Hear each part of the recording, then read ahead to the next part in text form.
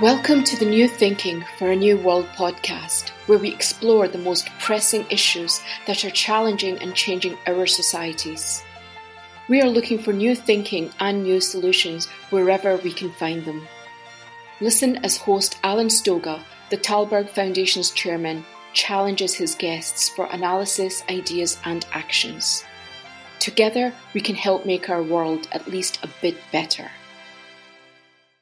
As Russia's war on Ukraine grinds on with no end in sight, what's at stake may be changing.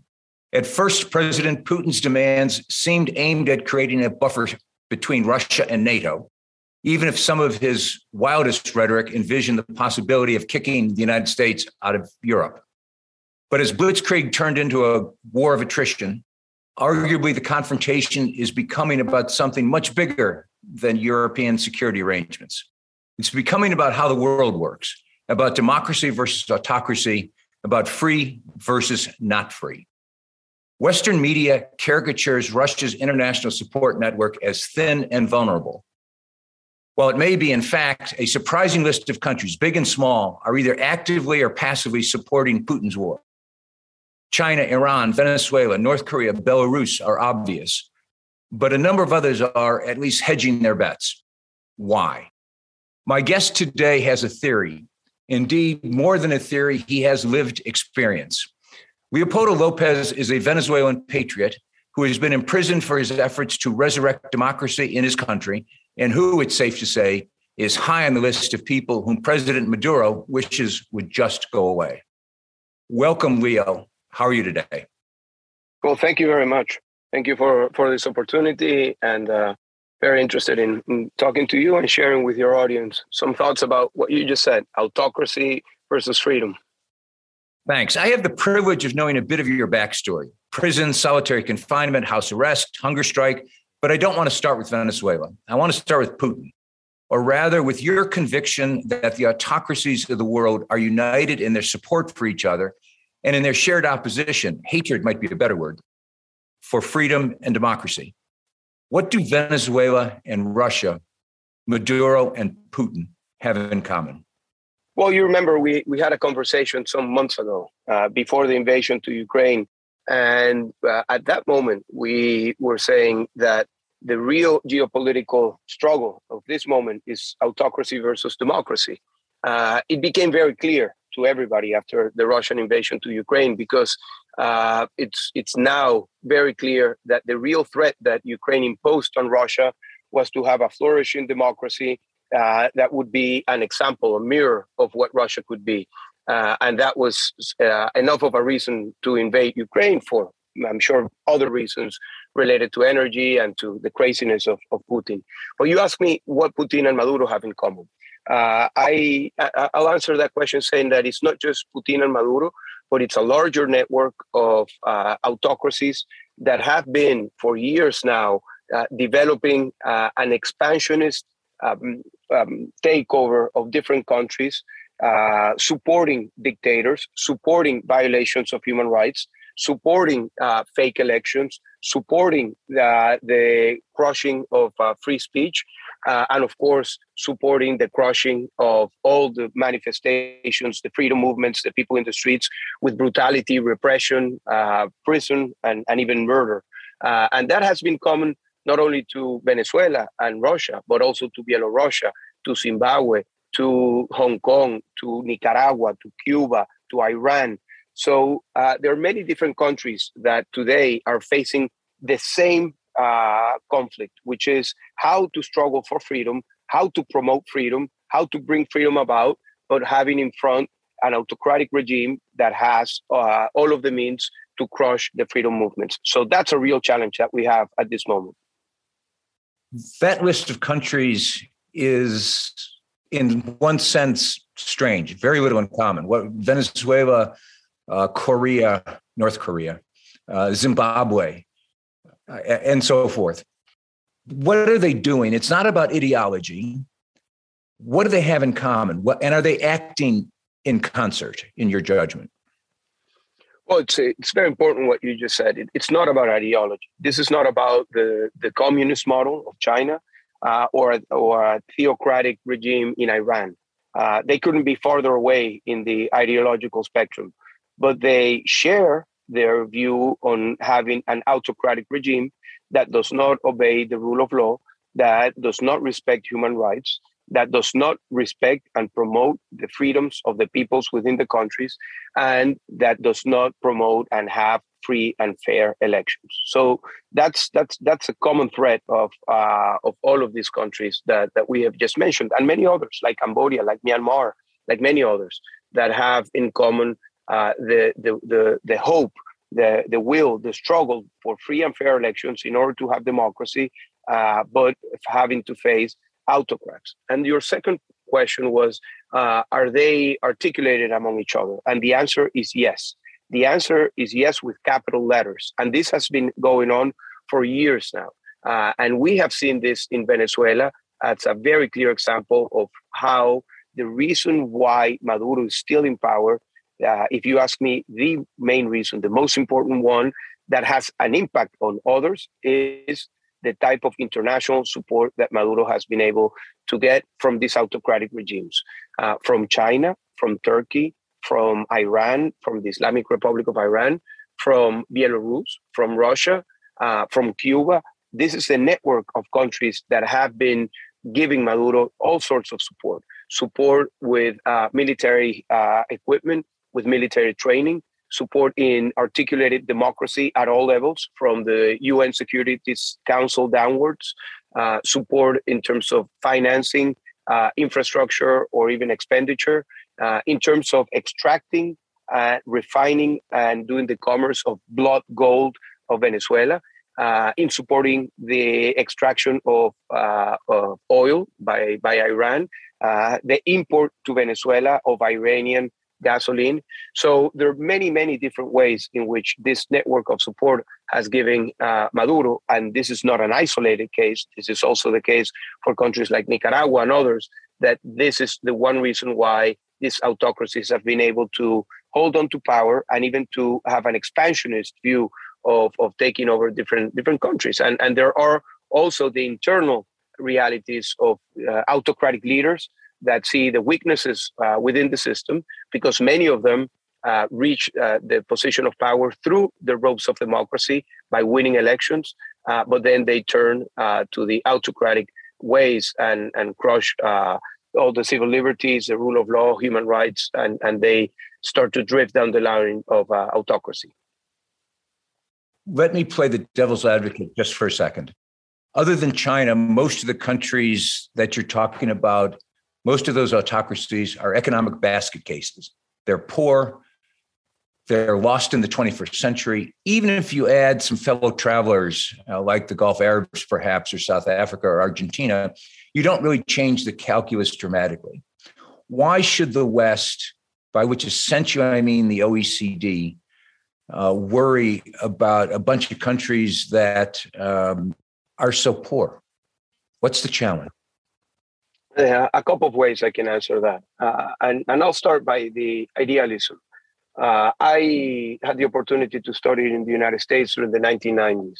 That was the moment right after the fall of the Berlin Wall.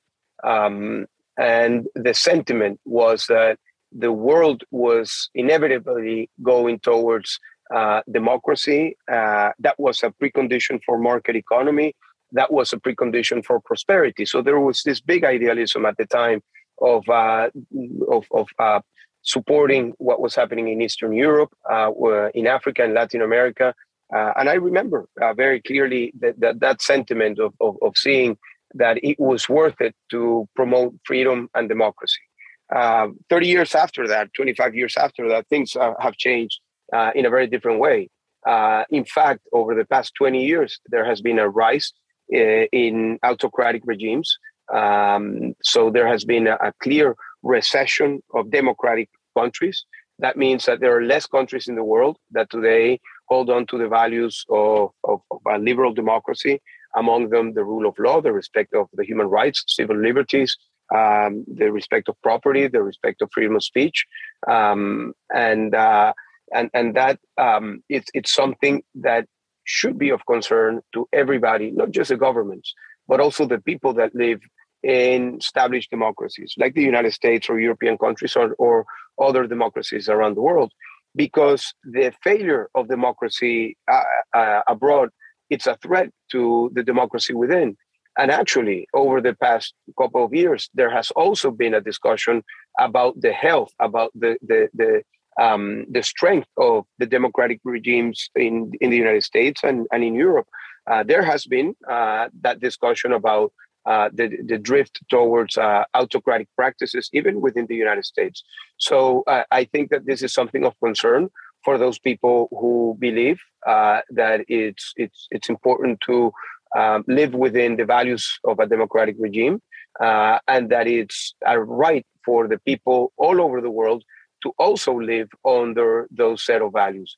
Because I want to make something very clear, and that this is my experience. One thing is when one analyzes a country through the lenses of who has the power in that country. But a very different way of analyzing a country is what the people from those countries hope that could happen in their countries.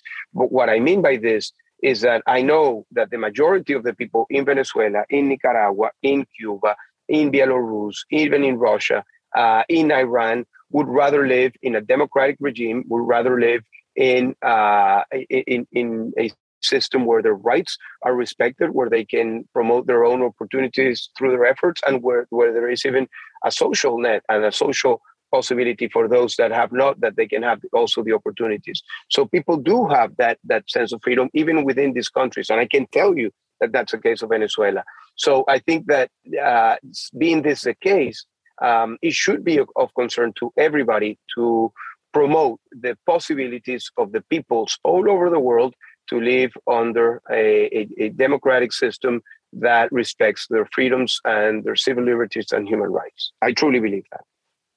The key word in what you just said is should, I think. That is to say, you have, as I said at the top, the lived experience of having lost democracy in Venezuela.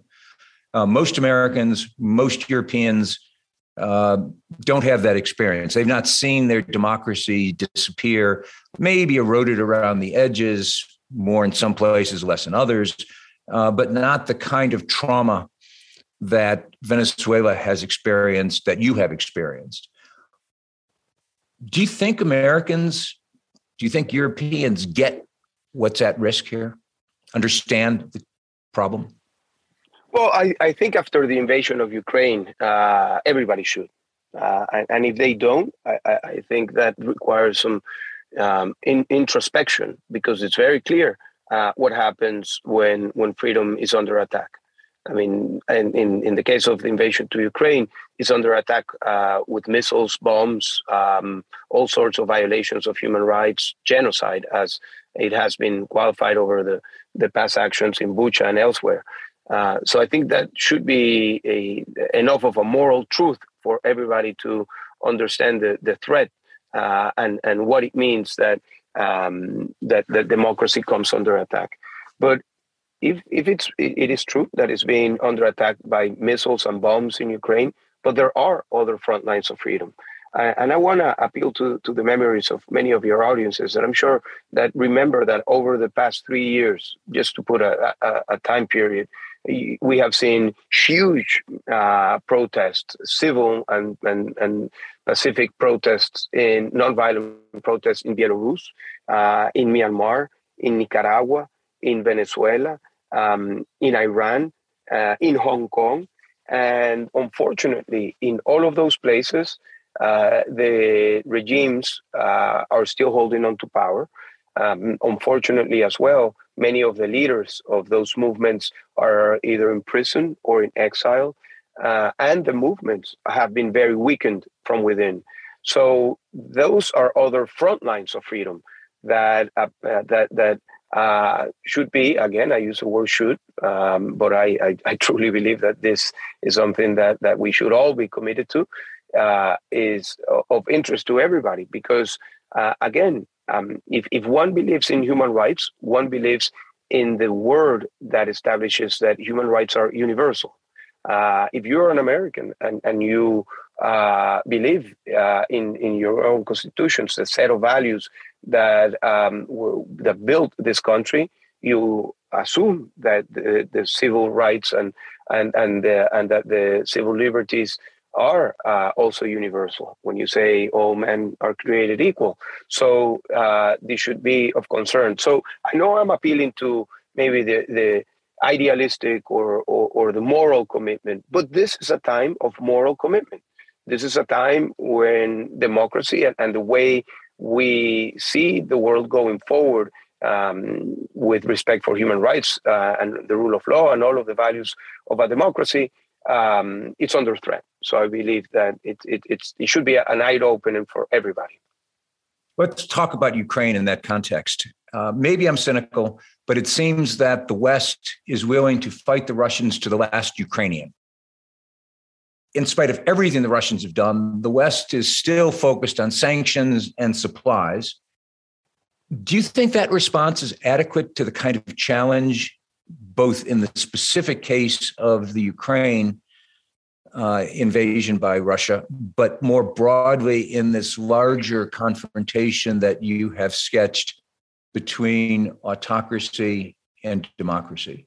Are we doing enough? Well, I think that we need to point out a very important shift in politics, particularly in the politics of Europe towards this type of conflict, because the invasion to Ukraine has brought the capacity to sanction and the will to sanction a specific country in a way that it has not been seen before. So I think this is a very important response that articulated the Europe, North America, the US and Canada and other countries that gave a very strong response at that level. And then there are, of course, the challenges of how to support militarily the military conflict. I think that the premise should be that Ukraine is in a position to win this war, and that all of the support that Ukraine needs in order to win this war, because they have the will, they have the leadership, they have the organization, and they have the support of the world, of many of the peoples from the world, that Europe, the United States, and all of the countries should be giving all of the support that is necessary. To what point that translates to another phase, I think that's more of a specific question and experts to determine. But the premise should be Ukraine needs to win this war, and all the support that Ukraine needs should be given it to them. A world under stress needs leaders in every discipline and in every country. Leaders whose work is innovative, courageous, rooted in universal values, and global in approach or implication. If you know someone like that in your company, in your university, in your community, anywhere, please nominate that person for the Talberg SNF Aliassime Global Leadership Prize. Go to talbergprize.org. That's TALLBERG prize.org. Let me push back. Europe is still paying something like $1 billion a day to the Russians for energy and other things. There is a lot of speeches being made. You mentioned sanctions. Those sanctions, a bit like the unwillingness to actually go to war, those sanctions are intended to hurt the Russians without really hurting the people putting the sanctions in place. It absolutely does not matter if the United States sanctions oil from Russia, if at the same time we're trying desperately to buy oil from Iran or even from Venezuela. So I see an inconsistency. I see a willingness to talk big but act small, the exact opposite of what Teddy Roosevelt advised a long time ago. Am I too cynical? Are you right that at least we're trying this time? I think you're right in the sense that in the implementations, all of these inconsistencies are surfacing.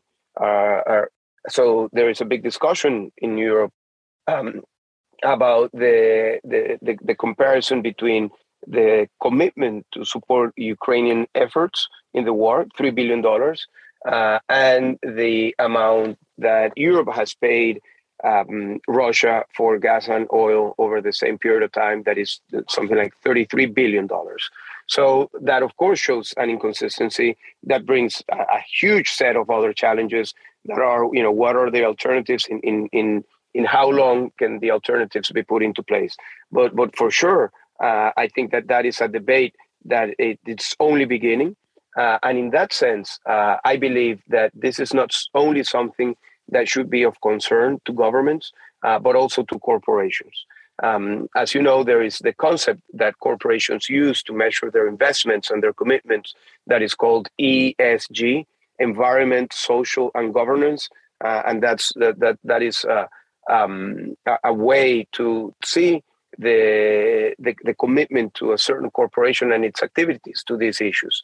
Well, one of the things we believe is that that there should be the consideration of adding another letter, the F, freedom. So it should be ESGF, and to determine what type of commitments corporations have within autocratic regimes.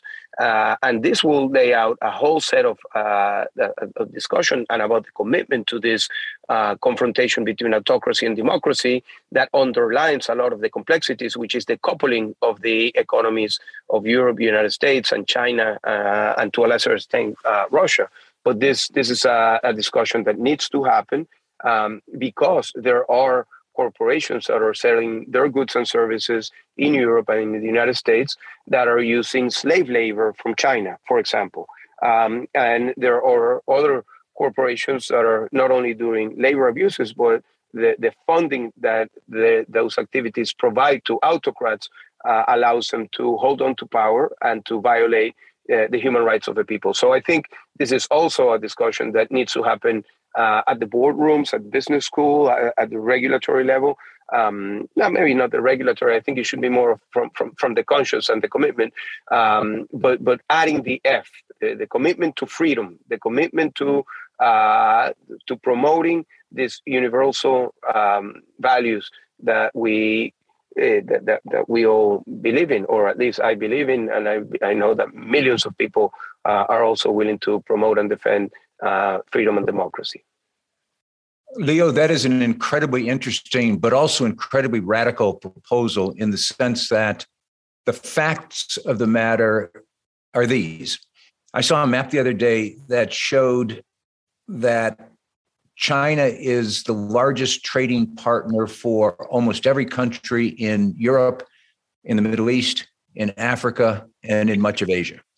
The United States is the largest trading partner essentially in the Americas, and not in all of the Americas. So for a movement to begin saying, wait a minute, we need our companies, we need our banks, we need to use our economic power in parallel with our political desires, that implies a dramatic rearrangement of how the global economy works. I'm not arguing against it. I'm pointing out that we had premised much of the growth of the last 20, 30 years on globalization, on pretending that everybody was in fact headed in the same direction. As you pointed out earlier, it's clearly not happening. Do you think we would be better served by beginning to decouple, to use the phrase, the Western democratic economies from the autocracies? Well, I believe that there is a big discussion happening about what's the state of globalization, especially after the war in Ukraine and after COVID. I mean, there are different factors that are pointing that this is something that is being reshaped as we speak. Because of the supply lines after COVID. I mean, there was a big impact. And also after the invasion in Ukraine, that has had a huge impact and will continue to have in the cycles of the energy supply, because China will start to buy the oil coming from Russia. And Europe will, in the midterm, will become less and less dependent on Russian gas and oil. So those are all variables that are affecting this discussion on globalization. You ask me if it's important that there is at least an understanding of how corporations that sell goods and services in liberal democracies are coupled with autocratic regimes. And I think at least the consumer should have this information available to them, because if there is a growing sense of freedom as a value that should be defended, and I think that the invasion to Ukraine has sparked that light inside many people. And if that is so, I think consumers should have the right to know if a good or a service is being provided with the use of forced labor or are supporting an autocratic regime. And that's why I appeal to this discussion to corporations and to businesses and to business schools and to people who think about these issues, because they do have a responsibility. And as you point out, the past 30 years have been about globalization. And if we see the weight of the Chinese GDP 30 years ago, now it has grown exponentially. So the largest beneficiary of that globalization has been China. That's very, very clear. But part of that growth has been the creation of dependencies to different economies. I mean, there is clearly a dependency on the U.S. economy, not only of its debt, but also infrastructure and all sorts of investments, even huge investments that are happening in real estate now in the U.S. By Chinese funds. But this is also true in the way that Chinese has locked in their influence to many African countries because of the infrastructure the loans that they gave at very different credentials, or with very different credentials or capacities than the IMF or other bank sources. So this is something that is happening, and I think that that discussion it won't be from one day to another. But I think that there are enough people. I don't know if it's 10%, 20%, 30% of the people at this moment that would be willing to decide between a good and a service that is manufactured within an autocratic regime versus another one that is not, to choose as they choose in the same way for environmental reasons. 30 years ago, the stage of the discussion about the environment was at this stage that we're talking about now in terms of freedom. And now it's mainstream. I mean, now you go to buy whatever goods and services, and there is a clear decision that tilts many people to the product or the service that is environmentally consistent or friendly or sustainable. Let me reframe the perspective a bit. I know that you are in touch with what I'll call dissident Democrats around the world, people like yourself who have decided that they have to fight for democracy and freedom in the autocracies, in Hong Kong, in Belarus, in Iran, all over the world. Two questions. What do you think you have in common with them? And secondly, how do you think that collaboration might affect your struggle for democracy in Venezuela? No, very, very interesting. And I'll answer with an anecdote. I escaped Venezuela after being 7 years in confinement a bit more than a year ago. I came to Europe, to Spain, where my family had been in exile because my father was also, there was a warrant for his arrest 8 years ago. So I spent the first couple months in COVID, in confinement, but then I had the opportunity to travel. I went to Washington, D.C., and I met my lawyer for the first time, Jared Ganser. We spoke over the phone, but it was the first time we met.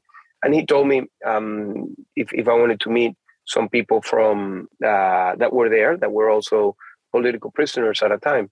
So we met with several people from China, South Sudan, from Iran, and others. And we started a conversation. And that conversation was very interesting and very shocking to me because we couldn't be more different. The color of our skin, the religion, the history of each one of our countries, the religion, and we couldn't be more different. But when we started to talk about our experiences as political prisoners, or experiences confronting autocracy, the way in which they went after our families, the way in which they divided our movements, the way in which they attacked us in many ways, including the reputational murder to all of us, all sorts of attacks. It was a conversation as if I was talking to people from my own movement in Venezuela. We knew exactly, we're talking exactly the same language. And that was very shocking to all of us. And that's why we started to discuss about the possibility of putting together an alliance of people who, like us, have been in the front lines of freedom, many of them in exile, others are still within the countries, people that have organized, promoted, and been successful in taking to the streets freedom movements. So the first benefit of promoting an alliance of this sort is that we can learn from each other. We can support each other in many different ways. And we can also advocate for the freedom of each one of our countries with a greater strength. Because the fact is that we are facing a network of autocracies that are working together, that are supporting each other, that are taking to different levels that support, as I said before, at the diplomatic level, militarily, financial, political, in many different ways. And we need to have a similar network that promotes freedom and democracy. And I can tell you that I've been very surprised by the amount of people that have the will to continue this fight, to put their freedom at risk, to do whatever it takes in order to organize the people from each one of their countries to be successful at having free and fair elections. It's very encouraging. And you asked me, how does this relate to the fight for freedom in Venezuela? And I can answer telling you, because it's the same fight. The fight for freedom anywhere is a fight for freedom in Venezuela. That's why many of us believe that the fight that today is happening in Ukraine is also the fight for freedom in many of our countries, in Nicaragua, in Cuba, in Venezuela, in many other countries.